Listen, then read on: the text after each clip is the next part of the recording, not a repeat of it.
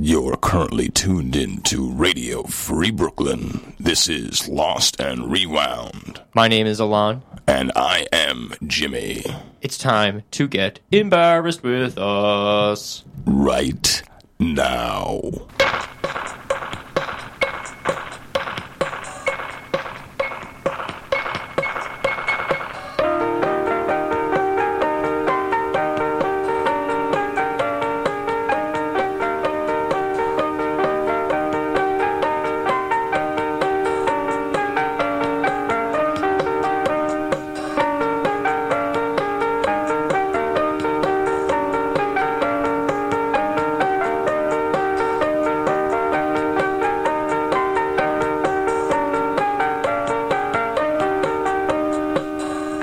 This is the introduction, fool. Yes, it is. Me, Alon, and you. And Starkist Tuna. You, Jimmy, and Charlie. I guess if I had to go tuna, I go Bumblebee Tuna. Because saying Bumblebee Tuna is fun. Yum, yum, Bumblebee, yum, yum. What is it again? I just had some Bumblebee Tuna. It was delicious. I love a sandwich made with Bumblebee. Welcome. Did we do an intro? Yeah. Technically, that was. So Why'd you do it for real this time? So, if you've tuned in already, you've probably deduced that this is the radio. We do a little banter, we do a little dance, and then we get the show a-rolling. It's a show about tapes. It's a show about your old audio. It's a show about not being afraid to expose your old self in the audio form. It's a show about the past. It's a show about those times you recorded yourself when you thought a moment in history was lost forever, but now you can rediscover that moment. Every week has been a surprising array of who knows what. If you have anything to submit to us, don't be afraid. lostandrewound@gmail.com. That's an email. That's an email. And this is our segue.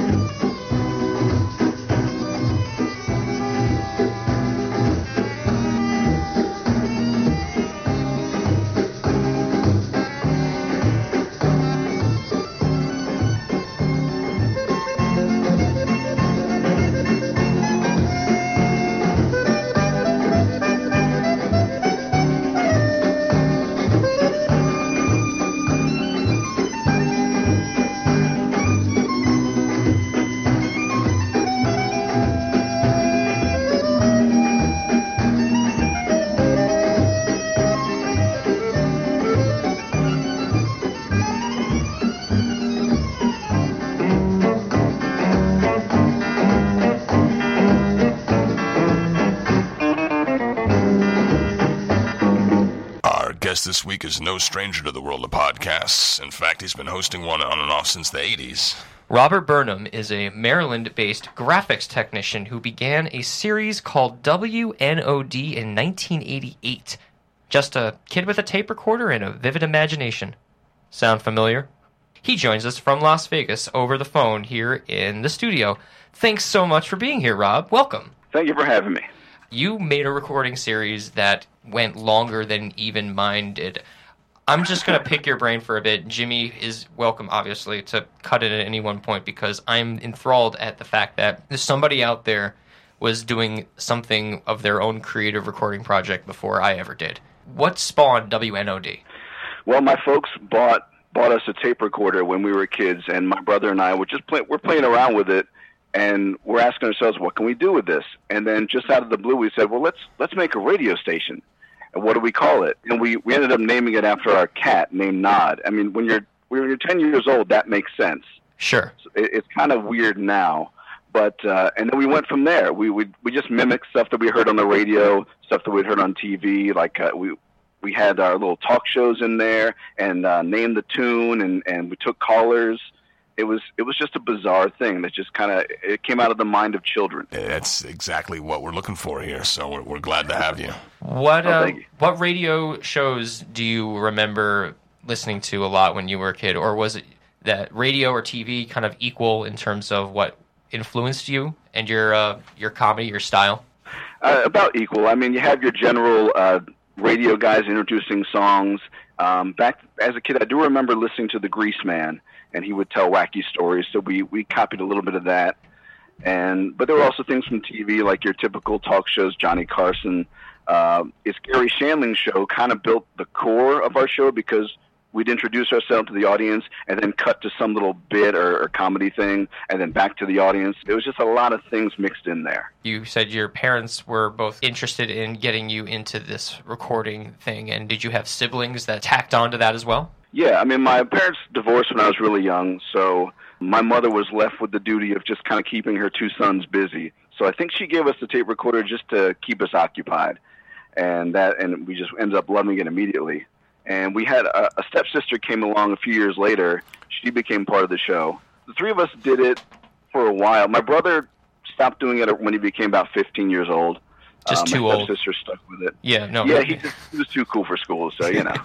Definitely. I can recall at that point when I had all this tape material, and by the time I was 15, I'm like, I'm focusing on girls. I'm not going to try to focus on the tapes anymore. You have all these tapes. How long were you recording tapes for until you more or less stopped? There's an extensive history, by the way, that I've noticed online that I can't even follow. It's just so long at the tooth, this whole history of WNOD. This is true.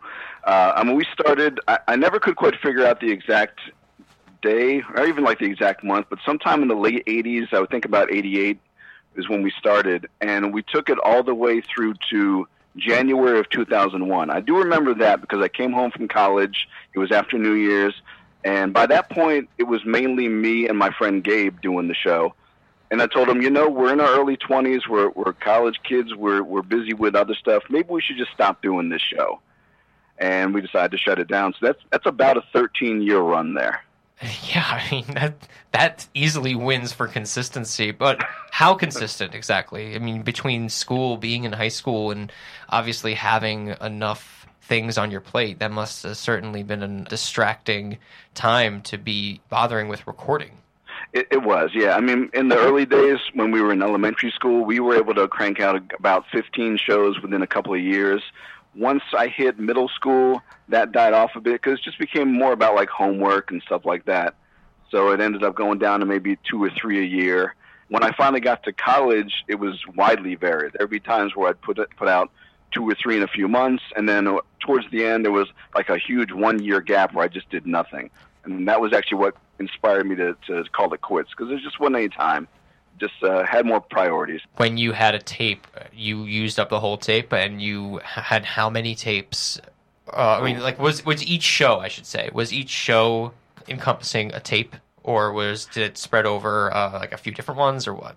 It varied. We'd have shows that would span multiple tapes. It changed because when I did all the tapes, I had about 100 cassette tapes at the end, and there was a list of, like, it went 1 to 100, but when I went back over them, I realized that half of them just weren't usable because it was just plain music, stuff like that. Right. So when it got down to making them into digital files, I actually ended up merging a bunch of shows and shifting things around a little bit to make the list that we have now. It varied widely. You did contribute a fair number of clips to give us a peek into the world of Rob Burnham in, I guess, I don't know when this was made, but I have decided that we only have enough time in this hour to cover the real true highlights, and I did want to introduce, before we play it, The Poor and Ignorant. Yeah. Where did that come? That was sort of like a 60-minute TV interview kind of thing where we decided that we were going to interview a homeless guy. So my brother took on his character of Balls, which is actually based on a character from the movie The Jerk. And I was the homeless guy. And it just, I don't even know. That's all it was. That's how we went into it. It was just, here's our basic idea. Let's just start recording. There was no scripting. It was just random thoughts that came to our heads. It's a beautiful thing. Let's take a listen. Yeah, I'm excited to hear this now. Now he is our interviewer, the famous Balls and Howard. Yay! Okay, now they're gonna interview the poor and ignorant. There be the poor. Okay, if you want to know, Mr. Howard is out for lunch right now, so I have to interview this ignorant person. So, what's your name, ignorant person? Excuse me. What's your name? Well, people they call me gross and disgusting, so I guess my name is Gross Disgusting. I'd rather call you your name. My name is Mr. Gross. And Disgusting? Well, that's my last name. Well, I don't know. My real name? We'll give you a name, Dickhead. You like it? I like it. Okay. Body part, too. Scientific. Yeah. Oh, wow, did I say that? Okay, anyway, what do you want? I wanted to ask you a few questions. Mr. Ignorant, what's your name? Dickhead. Okay, Dickhead. Oh. Dickhead, what you like doing best? Well, I like watching people walk by my little cardboard house. Got a big cardboard box. And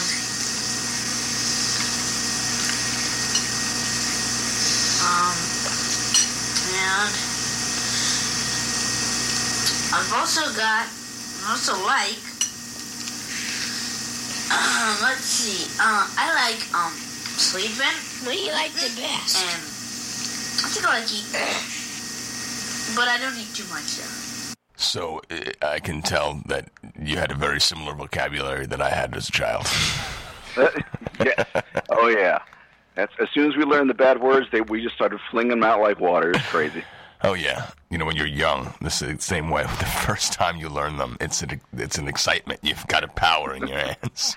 That's right. So you were obviously watching enough movies and TV shows that influenced your language. Yeah, we had access to, whatever. I mean, my parents would rent stuff, and that would be for adults, but they let us watch. They didn't really mind. How old were you, if you can remember? That one?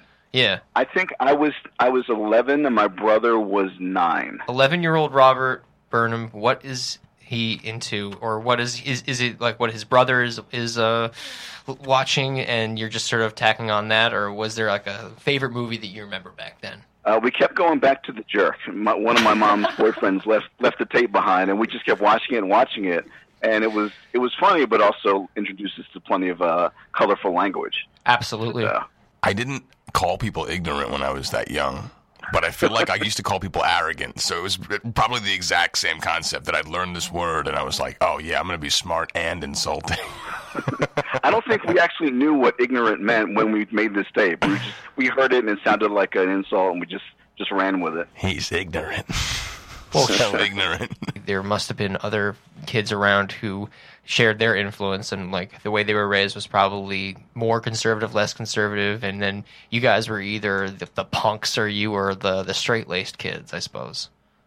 I think on the surface we tried to play it straight-laced, but once we got close to someone, then the foul language would flow. So. Yeah. If there's one thing that if I can predict the way that this show is going to play out for this week, it's going to be predominantly vulgarities thrown everywhere. It will be a vulgarity smorgasbord, the horn of plenty of vulgarities. Yep. But hey, I mean, that's one thing that I wish I had more in common with you, is that when doing the Danziger Zone, there was always this inclination to keep it as clean as possible. Sure, there was like shits and dams and craps, hells thrown around. But if I said fuck at all, like or anybody said fuck or anything worse than that, I made sure to record over it. So you hear these you hear these very audible like over the words. You would censor your own material. 11, 12-year-old Alon was totally censoring himself. Oh, no, wait, no one's gonna hear that. I gotta make sure the kids can hear this. I mean, I know it was a few months ago that you contributed these for me to hear, and I'm just curious if there was like a certain secret theme that you have like with all of these, or like if there's some certain memories that you have with these. I don't know about a theme, but I was just going for clips that I think highlighted some of our best concepts. Yeah. This short little clip here called The Nerd Hat, which reminded me very much of like a Ren and Stimpy commercial. What kind of cartoons were you watching back then? Back then it was all about G.I. Joe and Transformers. We check in with other stuff like Voltron and Mask, but mainly G.I. Joe and Transformers. I mean, those are the cornerstone. No Thundercats? Yeah. A little bit of Thundercats, yeah. I mean, now and again. Thunder. So then let's take a listen to what the Nerd Hat has to say. Get the Nerd Hat from Coleco. Tested out by the Coleco cat. And it has a big white letters, the word nerd. And when it's dark, you just turn the sign has a light on it, on every letter, so you just press the button inside the hat. So get the Nerd Hat from Coleco.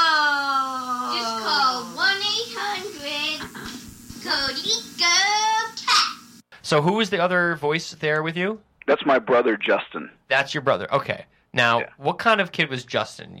Obviously, Rob is the kid who's with the recorder, and Justin has his own personality. I was the one who kind of ran the show, made sure the tape was running. My brother was very rambunctious. I mean, we were kind of opposite in that way, in that I was the good kid who did his homework and listened to mom. My brother was the little devil. I mean, according to my mom, they had him because I was such an easy child, and they didn't have a third child because of Justin. He was just very rambunctious, very loud, and it just had this high energy that I could never understand. It's the ADHD. But it was very entertaining. Yeah, no, I had kids like that that I was friends with growing up in Woodstock, New York, and truthfully, it always felt like that was like the ADD/ADHD kind of mentality. Oh yeah, he was diagnosed with that. They put him on Ritalin, but he didn't like the Ritalin. But yeah, he was one of those. Well, what about the whole notion of a nerd in your head? Would you think that you were a cool kid, or did you think that you were a nerd? I thought I was the nerd, and my brother was the cool kid. I guess just because I studied. And then of course, Revenge of the Nerds came out, and I went, oh yeah, look, they have glasses and stuff, and they're kind of goofy. That's me. The Nerd Hat reminds me of like, what do you call it, a dunce cap sort of deal? Like if that was like, as if that was a real thing. Like what would a nerd, like, I was trying to like, it had LED lights. I was trying to envision what the Nerd Hat looked like. I don't know. Well, if it was a nerd hat, then it's probably coming back into style now. So probably. That's the deal with that now. Colito? Calico. I think Calico? Calico Cats. That's what they were saying. It was Coleco was the toy company, and I think that fitted in with our little cat theme. Yeah, exactly. Calico instead of Calico. You know. Yeah. Sounded like every one of those 80s companies was always like, by Nico. Yeah. And it's like some kind of some sort of weird Asian fusion company. Did you ever bring the recorder outside of the house? All the time. Where? Yeah, we were very much on the go. So you obviously took it into school with you as much as you could? School occasionally, but not that often. Well, it was mostly just around the neighborhood. Okay, so you would just you would take them to friends' houses and like on vacations, maybe perhaps on the bus. But then once you got to school, you kept it in the backpack and didn't touch it until on the way back home. Yeah, I didn't want anyone to pick on me, so I just kind of was low profile about it. Incognito. So you were just like Alon in that way. No. Alon would like stick it in people's faces, and then they would just deal with the ridicule. Exactly. I didn't care about what they thought of me because I knew that later on I was going to host a radio show where no consequences would ever befall me. One day, I can respect that. One day they'll see. One day they'll respect me. There are clips actually like that. I just hope that one day I can record this and then people will listen and I don't know. I feel like it has some legs. Did you, nice. This may be a question I should ask later, but when recording this as a kid, did you have any idea that it would eventually see itself into the late 90s, into the early aughts, and then after college in some form or another? I kind of had the feeling it would just be an ongoing thing just forever, so I figured it would just be a permanent part of my life. How many recorders did you have to go through? Oh, boy. Let's see. As far as like portable ones, I think we had at least 4. And it was weird because as we got new recorders, the quality went down. I guess because just manufacturing quality just went down. I don't know why. And occasionally we'd use like a boom box or like area you'd have on a shelf, just whatever was available to us. But I'd say, as far as portable ones, we had about 4. I had a couple of boom boxes, 1 shelf system. Towards the end, I did a little bit of computer work, but that eventually would just end up back on a tape. I'm impressed. So when was the first time that you archived any of one of the shows? Like, obviously with the advent of the internet, you were like, I need to get this online stat. Oh, yeah. It was I'd say about 5 years ago, I just stumbled across this thing called the Ion Tape to PC recorder. Love it was like a USB tape deck. That's what I'm using. I live on that. I live on that. Oh, yeah. So when I saw that, I said, wait a minute. I should pull out the old tapes that I had just in the closet. I hadn't seen them for years. And then I should archive these. I should at least get them on my computer so they're saved before the tapes deteriorate. And then as I was doing that, I thought, well, maybe I can make CDs out of them. And then as I got farther into it, it took literally years. The CD thing became impractical. So I said, well, I need to find a way to get them online. And eventually they ended up online as a podcast feed. You really are just a shade of Alon on the internet. This is what the internet does. It finds all of these different doppelgangers you have. Tell us about Aardvark Ratnik Blows You Up. Oh, yeah. That was my buddy Gabe. That character, I think, was a Looney Tunes character that he just stole. And he just made it his own. Was his name Ratnik? Really? Yeah. It was. Do you remember the Daffy Duck cartoon where he was the superhero? Super Duck, I think it was. Yeah, that was the best. I love all those cartoons where they're a superhero for one episode. Those are always my favorite ones. Yeah, that's where that came from. Because he's flying around going, "It's Aardvark Ratnik. He's going to blow things up." And I guess that got into my friend Gabe's head, and he just kind of ran with it, and it was just insane. I don't know where it all came from. There was also the one where he used to go to space. Remember that? Daffy Duck? Yeah. The Dodgers in the 21st and a half century! That's right. I used to love that stuff. You know that Hitler was in Looney Tunes at one point? Of course he was. Oh, yeah. Uh-huh. That actually might be my favorite Looney Tunes cartoon of all time. Daffy the Commando. I mean, it would be a weird thing if all of a sudden Hitler was just appearing in, like, every child cartoon. like Looney Tunes, you can write it off, but then you're like, Powerpuff Girls. Okay. Yeah. Dragon Ball Z. Okay, so Hitler's powering up. Not to go into the rabbit hole, or the duck pond, shall we say, there was a Donald Duck cartoon that featured Spike Jonze's The Führer's face, and that was made during the war where it was pro-America, Hitler sucks, and Donald kicking some Nazi butt, basically. Wow. It was a lot more propaganda, though, than the one that Warner Brothers did. Warner Brothers basically just made a whole episode of Daffy fucking around with some German blackbirds and, like, hitting them on top of the head with a mallet and then woohoo, woohoo, woohoo, woohoo, woohoo, running away. If you make Hitler the main bad guy in whatever you have, like Captain America, he should be the best. He should be everyone's favorite superhero for that reason. Hitler's the bad guy. That's that's amazing. Let's take a listen to Aardvark Ratnik blows you up. I am the evil. Shut up! Oh my God! The evil. I am here to destroy your radio. No, I'm here. You will listen to foul humor, like the one about the chicken. Why did chicken cross the road? I don't know.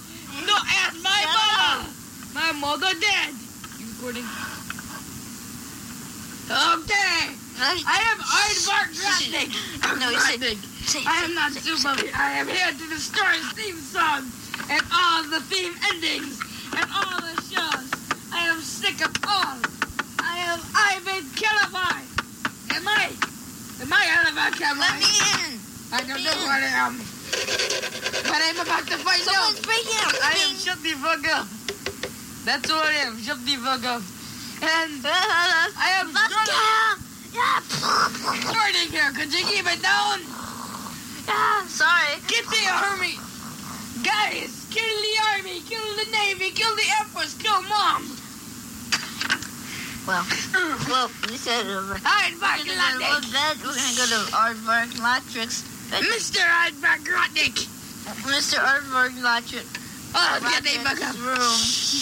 Bedroom. Let's see what's going Get the on. fuck up. Oh my goodness. Bedroom. This is the bedroom. Get off that. Aardvark. Listen to it. I am Aardvark Ratnik, here to destroy the world!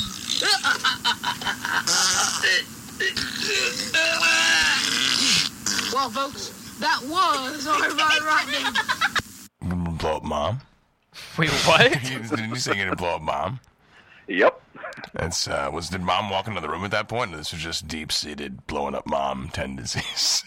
Oh, that's just deep-seated stuff right there. I don't know what's going on. No, Mom wasn't around. Did she ever hear it at all? No, never.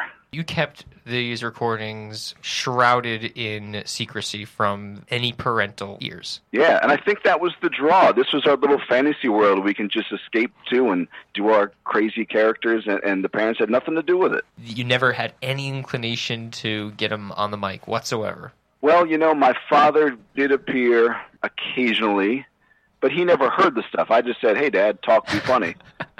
I think my mom was on there once, but that was just because she was driving the car. Sure. And we were in the back seat recording. Proxy. But yeah, my dad would show up once in a while and just say something goofy.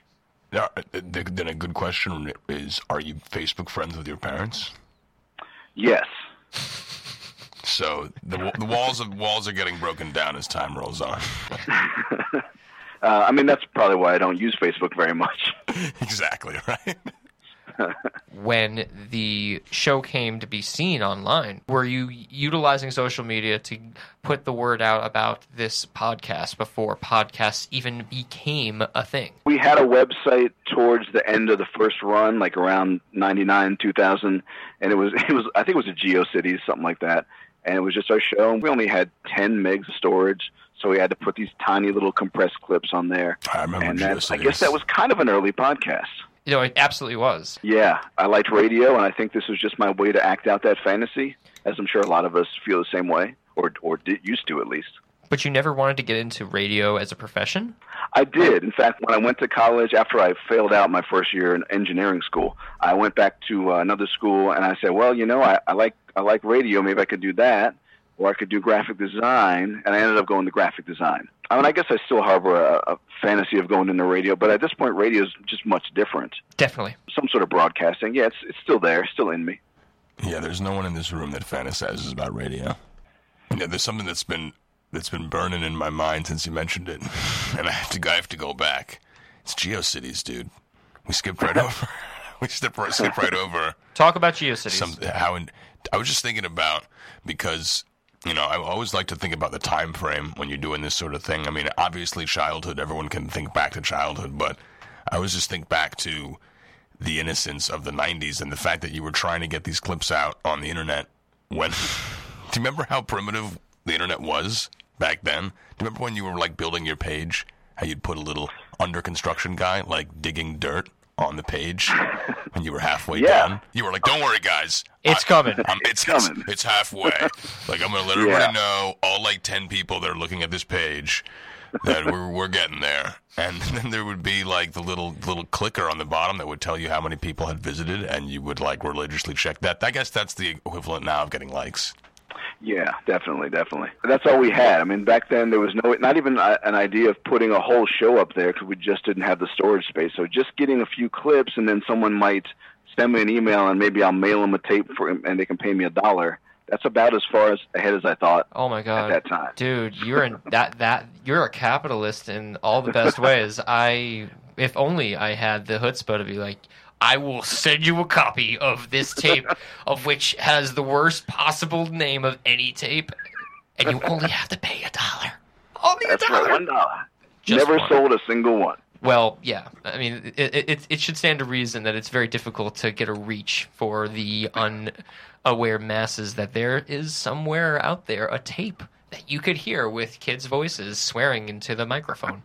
I mean, people watch a lot of weird stuff on the internet. Yeah. Well, I'm sure if you went on Craigslist now, the game is definitely up for grabs. But back then, Craigslist was not even that creepy or weird. I think the internet was creepy back then. It just wasn't. It wasn't public knowledge how creepy it was. I actually saw a great quote, which was, "Is it that places that didn't get internet before are now with web access, or are people just getting genuinely more ignorant as we get more technologically advanced?" I think it's the former. I think it's just the fact that places that all the way out in Bumblefuck, wherever in the United States, getting an internet access, people are like, oh boy, now I get to espouse all my crazy views. Wonderful.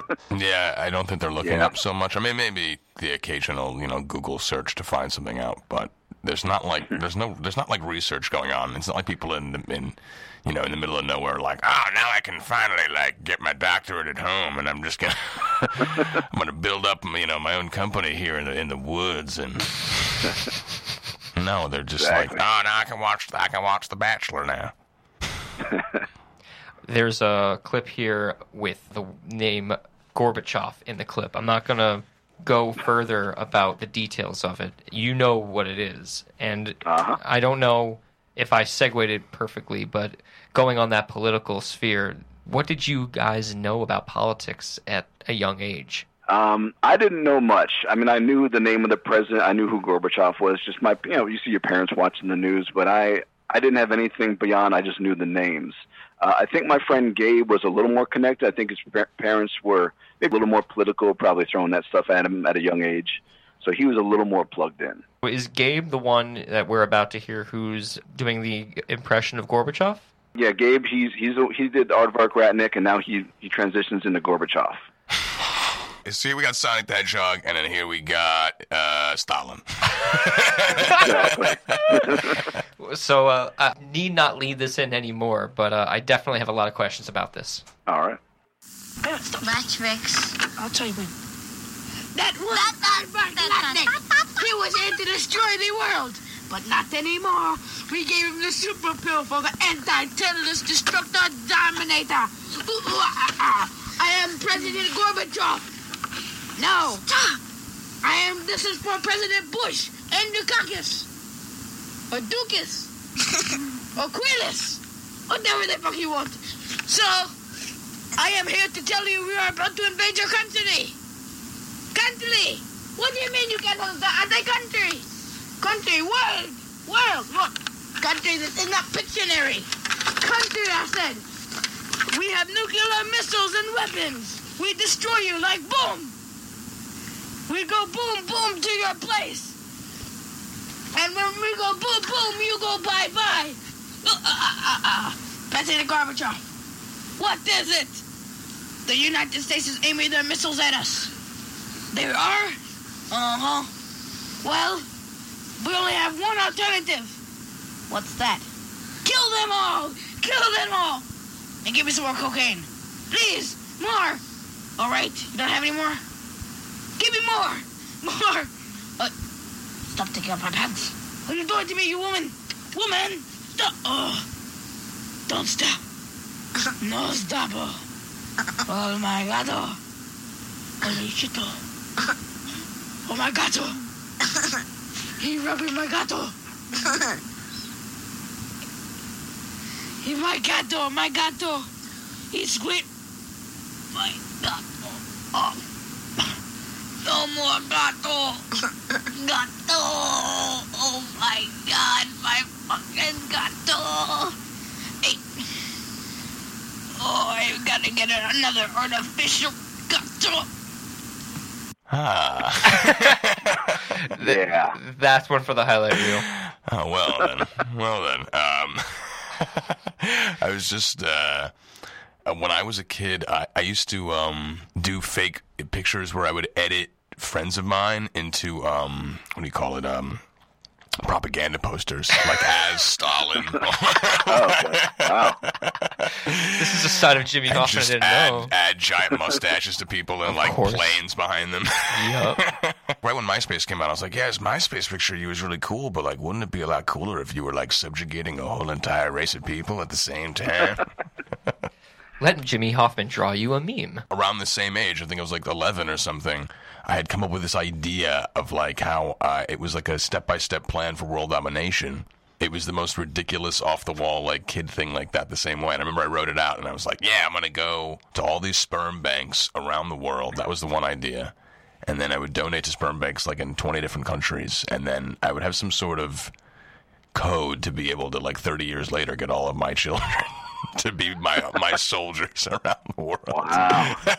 That is a very detailed plan. I just remembered this. It's like, you remember like this childhood inanity kind of thing, you know? And I was like, oh yeah, that thing of like, I thought it'd be really goofy to be like a childhood dictator. I had no interest in world domination.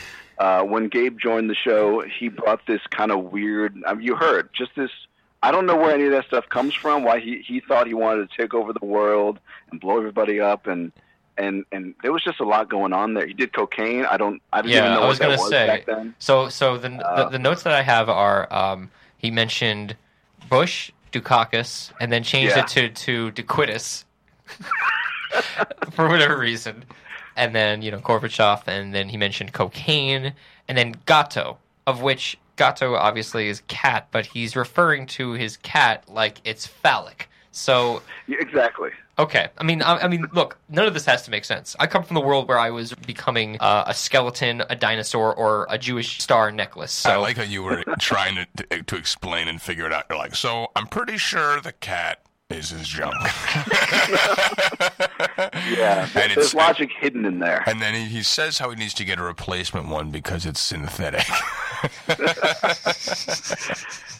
Yeah. political humor knows no era. I feel like it's timeless. You probably were reading just as much Mad Magazine as we were when we were kids. Oh, yes, definitely. The characters impress upon you so distinctly that you cannot help but think about certain visuals that just pop into your head. And if you're not watching SNL, which you probably are, or watching Mad TV, if you're of a younger generation, in Living Color, just the same, you're watching variety shows, you're watching these comics, you're influenced by visuals and sounds so much, and it just impresses upon you because you just want somewhere to do it where it's appropriate. So what better place to do it than in the confines of your friend's recording series?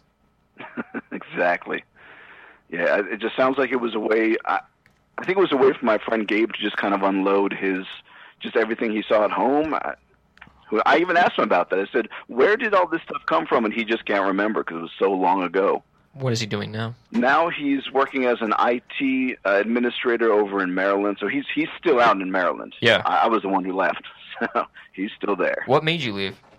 I left a couple of times. I left Maryland first to go to college, and then a second time to go to college over in Chicago, and then when I got back to DC in my mid-20s, I didn't like the job market there for a graphic designer. My college roommate, Greg, he said, hey, come out to Vegas. There's like a ton of jobs here. So I quit my job and went. And that was right around the time I had met my wife before we got married. Nice. I said, hey, want to go live in Vegas? And she's like, yeah, sure. One city's as good as the next. And then here we are. It's a good attitude. I feel like the best reason to say you left Maryland, someone's like, oh, why'd you move to Maryland? You'd be like, I got crabs. Well, yeah. Had to go. I went to Maryland, got crabs, that was that. I will say, though, I for whatever reason, don't ask me why, I was on a kick of looking at state flags recently. We may cut this, but Maryland. Don't let anyone know about that. Maryland's state flag is easily cooler than that of Nevada's. Nevada's looks like a freaking T-shirt that was like put in the wash, and then when you took it out, it was all dirty still. It's like a vintage tee. The Maryland one looks sort of like an old British, like this is the flag of my castle kind of flag. You know? Yeah. You would think that Nevada, in all of its history and all of its glitz now, would have probably something a lot more prominent and whatnot, but no, it doesn't. It says Battleborn. That's pretty cool. Yeah. It looks like a T-shirt, though. It looks a polo like shirt. It definitely looks like a polo shirt. Yeah, but it should be the other corner, right? What's it like working in Vegas? I mean, obviously, as a place to visit, it must be something, but working there takes a lot of stamina, I guess, unless you're not really into the whole nightlife. I'm not into the nightlife at all. I live out in the suburbs, and I commute. My job is 4 miles down the road. I never actually go to the Strip whenever I have to go to work. We'll go down there occasionally to try a restaurant or something like that. But I don't have to go down there if I don't want to, and it doesn't interfere with my work. So it's actually a pretty quiet life out in the suburbs. That's reassuring to hear. My wife has always been bothering me to go to Vegas, and I'm just telling her, you want to go to Times Square in the West for how long? No, it's definitely not that bad. It's not as bad as Times Square? No. I take your word for it, sir. I mean, I've never been to L.A. either, but I have horizons to develop here. We got naked cowboys. I don't know what everybody's got against Times Square. I got nothing against it. I know what I'm getting when I go there now. I walk through it every day by choice. Yep. We have one more clip to go, and the title of this is Educated Children. You were an educated child, and evidently you were surrounded by folks growing up that came up as educated as well. But why the title Educated Children? Because that was right around the time we started getting our sex education. Although when I think I called it Educated Children, perhaps there was a hint of sarcasm there because we were just so wrong about stuff when we were talking. I see. I look forward. Yeah. I look forward to what this is. Jimmy, are you ready to be educated by educated children? Oh, the things they say. This is definitely kids say the darndest things. Let's take a listen.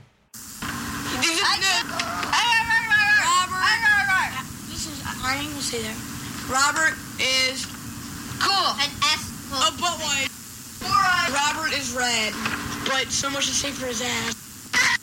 It's been a long time since someone... Sorry. Okay, you big ring around. Yeah! Michael is an asshole. Fuck guys. Michael has ring around the buzzer because he has a big buzzer, and if he doesn't have a pussy, then he has a blank spot. Sorry, fuck you, Michael. I want Lisa, yeah. You screw yourself. Yeah. Nice things. No, not nice things, mean things. Lisa smells Michael's breath and dumped him. That's why. And he looked at that cheap little ring that Mike gave her and said, "You're so cheap you can afford a free sample." You probably got it out of one of those gumball machines. When's the last time you pissed in your pants? Never, nigga.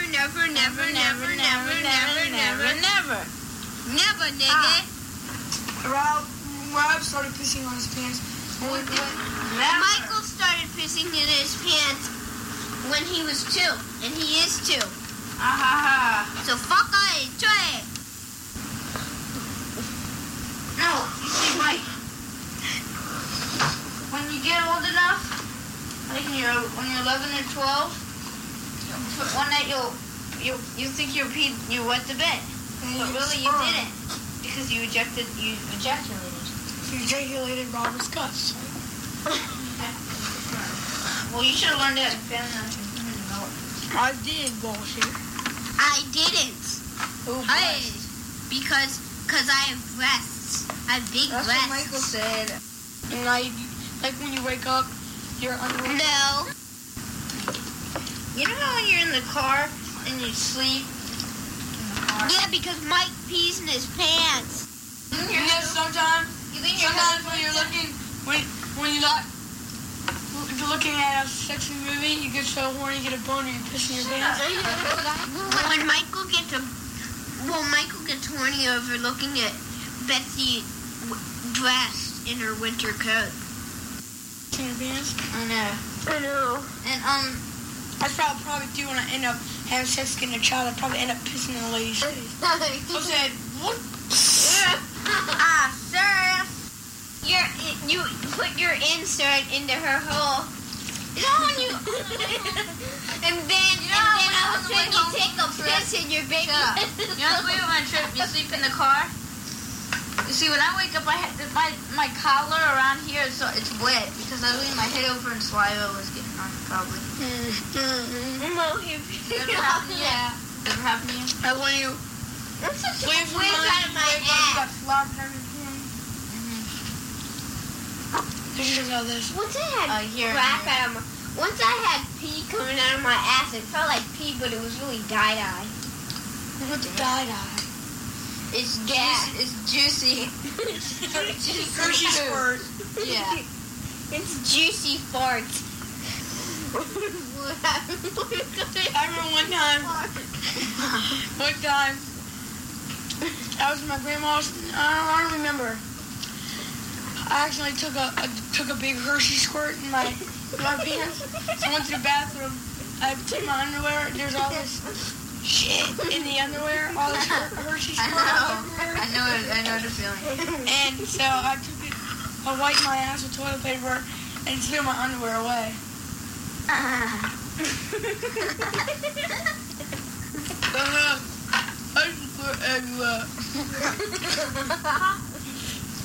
I'm just surprised that kids actually want to talk about these things amongst each other. Well, we were very open-minded kids, I guess. Clearly. Things to share. I learned a lot. I learned a lot. Another thing I think that we haven't talked about in a while on this show was what our idea was of sex and just, how we processed information about the human body and our developing selves, and how we just were so giggly about it because that was something that we did not really grow up learning about in the house. Generally speaking, most houses that was never talked about, and then it took the school sheepishly having to, force it in some kind of a PC way that didn't make us all giggly. But of course, that did not work. Did you watch The Miracle of Life in school? I don't remember what I saw in school. Dude, but you know what I'm talking about, right? Probably. It's pretty classic. Pretty classic health class fodder. It's a video of a child being born. Mm-hmm. No cuts. And, yeah, literally and figuratively. Let's just say, when I saw it, I was like 14, but I wasn't ready. Yeah. Wait, you were 14? They show it to kids younger than that, I feel. Sex ed came to our school when I was in 5th grade, so Yeah, I definitely learned about sex stuff. ed in middle school, but they didn't show us that video of a baby being born Interesting. until high school. And then I couldn't handle it. I had to leave the class. Really? And then I got in trouble because I was like, I had to watch. Me and I think possibly Zach was in the class too. We were just like, oh God, no. And then I think they thought we were making it a farce. It was. We were uncomfortable. Let's just put it that way. Wow. In the 6th grade, I got the terminology, which is what spawned the tape we just heard. Mm-hmm. But it wasn't until I think 11th grade, 10th or 11th, like mid to late high school, where they started showing us the videos. And I think that's when we saw that Miracle of Life video, and they showed the whole thing. They even showed there were camera shots of internal things happening. It was just bizarre. And I stayed and watched it, but I was a little perturbed. Yeah, I feel like I never got to talk. Yeah. I remember when I was a kid, my father coming to me at one point and saying, "Don't get a girl pregnant," but that was like the extent of it. Yeah, like, To the point. he was just like, "Don't do it, don't." He didn't like give me any real advice. It wasn't any like, these are the steps you'll take, or it was nothing. It was just, that's a bad idea. You don't want to do that. And I was like, no explanation. It was good enough. I took his advice at that point. Yeah. I was like, sure, Dad. All right. I heard a lot of voices in this clip. Jimmy could back me up on this. This seemed like you had at least like 5 different people that were here in the room. No, just 3. It was me, my brother Justin, and then we brought in our neighbor friend. His name was Michael. He was only on, I think he was just on this episode, maybe one other. That he was a rare appearance, but he was the one who was really screaming and making the high pitched noises. Yeah, he was interesting. He wasn't invited back. He wasn't a recurring guest because he didn't get the the etiquette. This is probably the most graphic that it's gotten, probably from all the clips that you provided to me, and from what I've heard in the past, just from my own independent listening, it seems as if that this is the most graphic clip we've had on the show. He's saying. I think probably. Yeah. Look, I mean, Wow. I got to thank Radio Free Brooklyn in general for giving us this platform, because we have a lineup that includes a show about porn, so it really should not be a surprise that we can get away with talking about feces But we and have to, food. We do have to apologize to all of the our listeners with more tender ears. If talking about Hershey's and excrement in the same sentence is disturbing to you, we sincerely apologize for making you lose your lunch. It's disturbing to everyone. That's the deal. Well, we can always cut that out too. We don't have to play the whole thing, because That was definitely the highlight of the clip, though. yeah. So we won't cut it, is what you're saying. Wait, so this is what you call a quandary, right? Now you've got all these clips. You've got all of them sort of kicking about, and anybody could hear them online. Where do you put them? You just have them on iTunes? Yeah, I set up a podcast feed that has every episode we've recorded, and from 88 to 2001 ended up being 50 episodes. And there's a smattering of side projects on there as well. But it's online. Any kind of podcast app, you can just type in WNOD and we'll come up. And it's all there. Really intrigued at the fact that you decided to revisit the podcast form from your child days to being an adult. How did you manifest the way that WNOD began into the way that it became an adult podcast? When I quit it, I was happy to be done with it because I just had so much other stuff to do. But every now and then I would kind of miss it. I missed having a platform just to spew whatever was on my mind. And as the world of podcasting came to be, at one point when I was making these shows into audio files on the computer, my friend at the time, this guy Greg, he said, "Hey, we should do a podcast. We can have good conversations." And I thought, I was like, "Oh, maybe, I don't know, I'll think about it." He moved away before I could actually act on that, but it definitely planted the seed. And I just started writing down topic ideas and keeping a list. And eventually I came across a couple people who I thought would be a good match. And I asked them, say, "Would you want to do a podcast? We'd just be talking about general stuff."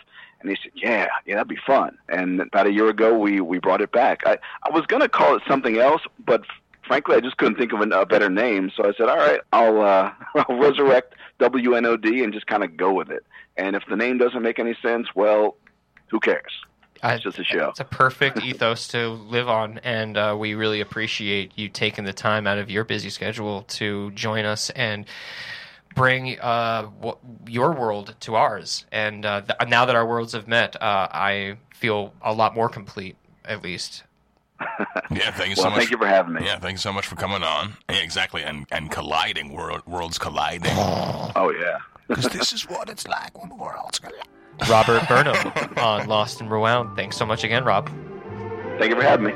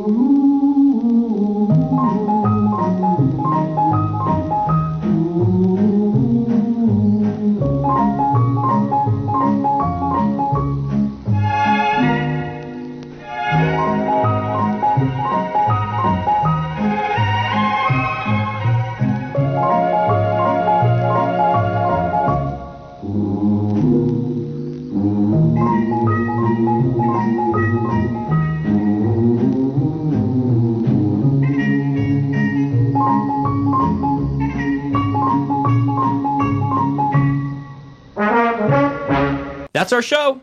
That was pretty incredible. So if you haven't already, first of all, please go to radiofreebrooklyn.com/pledge and give us the monies we need to make everything go just even more swimmingly. And if you want to contribute to us directly, please go to radiofreebrooklyn.com/LAR. We'll accept any contribution, be it $1, $2, $5, $10. If you go to the pledge page, of which I mentioned, radiofreebrooklyn.com/pledge, you can get all sorts of amazing perks for whatever you decide to contribute. And we actually have a fundraiser that Jimmy's going to tell you about coming up. Yes, that's right. This radio station is not just on the sound waves and the air waves, but it's real people, and you can interact and interface with these real people. There actually is an event September 10th at 8 p.m. That's a Saturday. It's the Back to Cool fundraiser rock concert. There's a lot of great bands. They've got Dead Leaf Echo, Falling Birds, Drew Cutler and the Heart and Hand Band, Amos Rose. They got DJs, prize giveaways, drinking, dancing, just a ton of stuff. All going to Radio Free Brooklyn, all the proceeds. And it's located at Union J Loft. That's 338 Moffett Street. That's Moffat Street, Bushwick, L Train to Wilson Avenue. Mm-hmm. You got to be 18 or older, and 21 or older if you want to get the booze. Get the booze. And tickets are $8 or $10 at the door. If you want to get tickets in advance, please go to radiofreebrooklyn.com/fundraiser. Otherwise, fork over that Hamilton at the door. Hamiltonian. Thanks so much for being here again this week, and we look forward to having you listen to us at 3 p.m. next Thursday. Right here, Radio Free Brooklyn.